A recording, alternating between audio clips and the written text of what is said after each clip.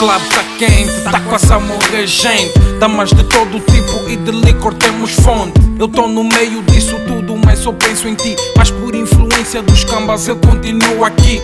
Eu queria estar a assistir um filme contigo e fazer do teu abraço o meu lindo abrigo. Mas em vez disso tô nessa disco, chata após chato, fazendo cenas que não fazem sentido. Eu beijo bocas que não sei de quem são, e o pior de tudo é que eu não consigo dizer não. Amigos me imploram e dizem que sou o tal, mas meu coração e mente tão longe, estão em outro local.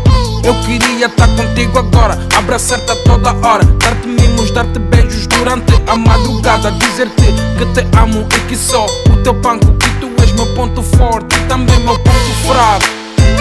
Yeah. Desculpa lá, baby. Tá difícil meter juízo nessa minha cabeça.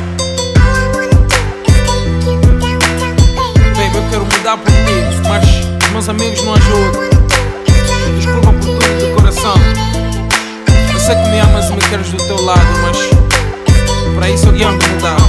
Chata após chato, já tô bem nublado. Tenho marcas de batom na camisa e em todo lado. Gastei o dinheiro que era para te levar a sair em miúdas que nem sequer vão se lembrar de mim. E a caminho de casa eu penso em desculpas, porque sei que estás à minha espera com as tuas malas na porta. Eu vejo o mundo a girar, mas estou virado para ti, porque quero o teu perdão, o resto não importa. Sei que não te mereço, mas eu te amo. Vou tentar não cometer os mesmos erros, mas eu não prometo.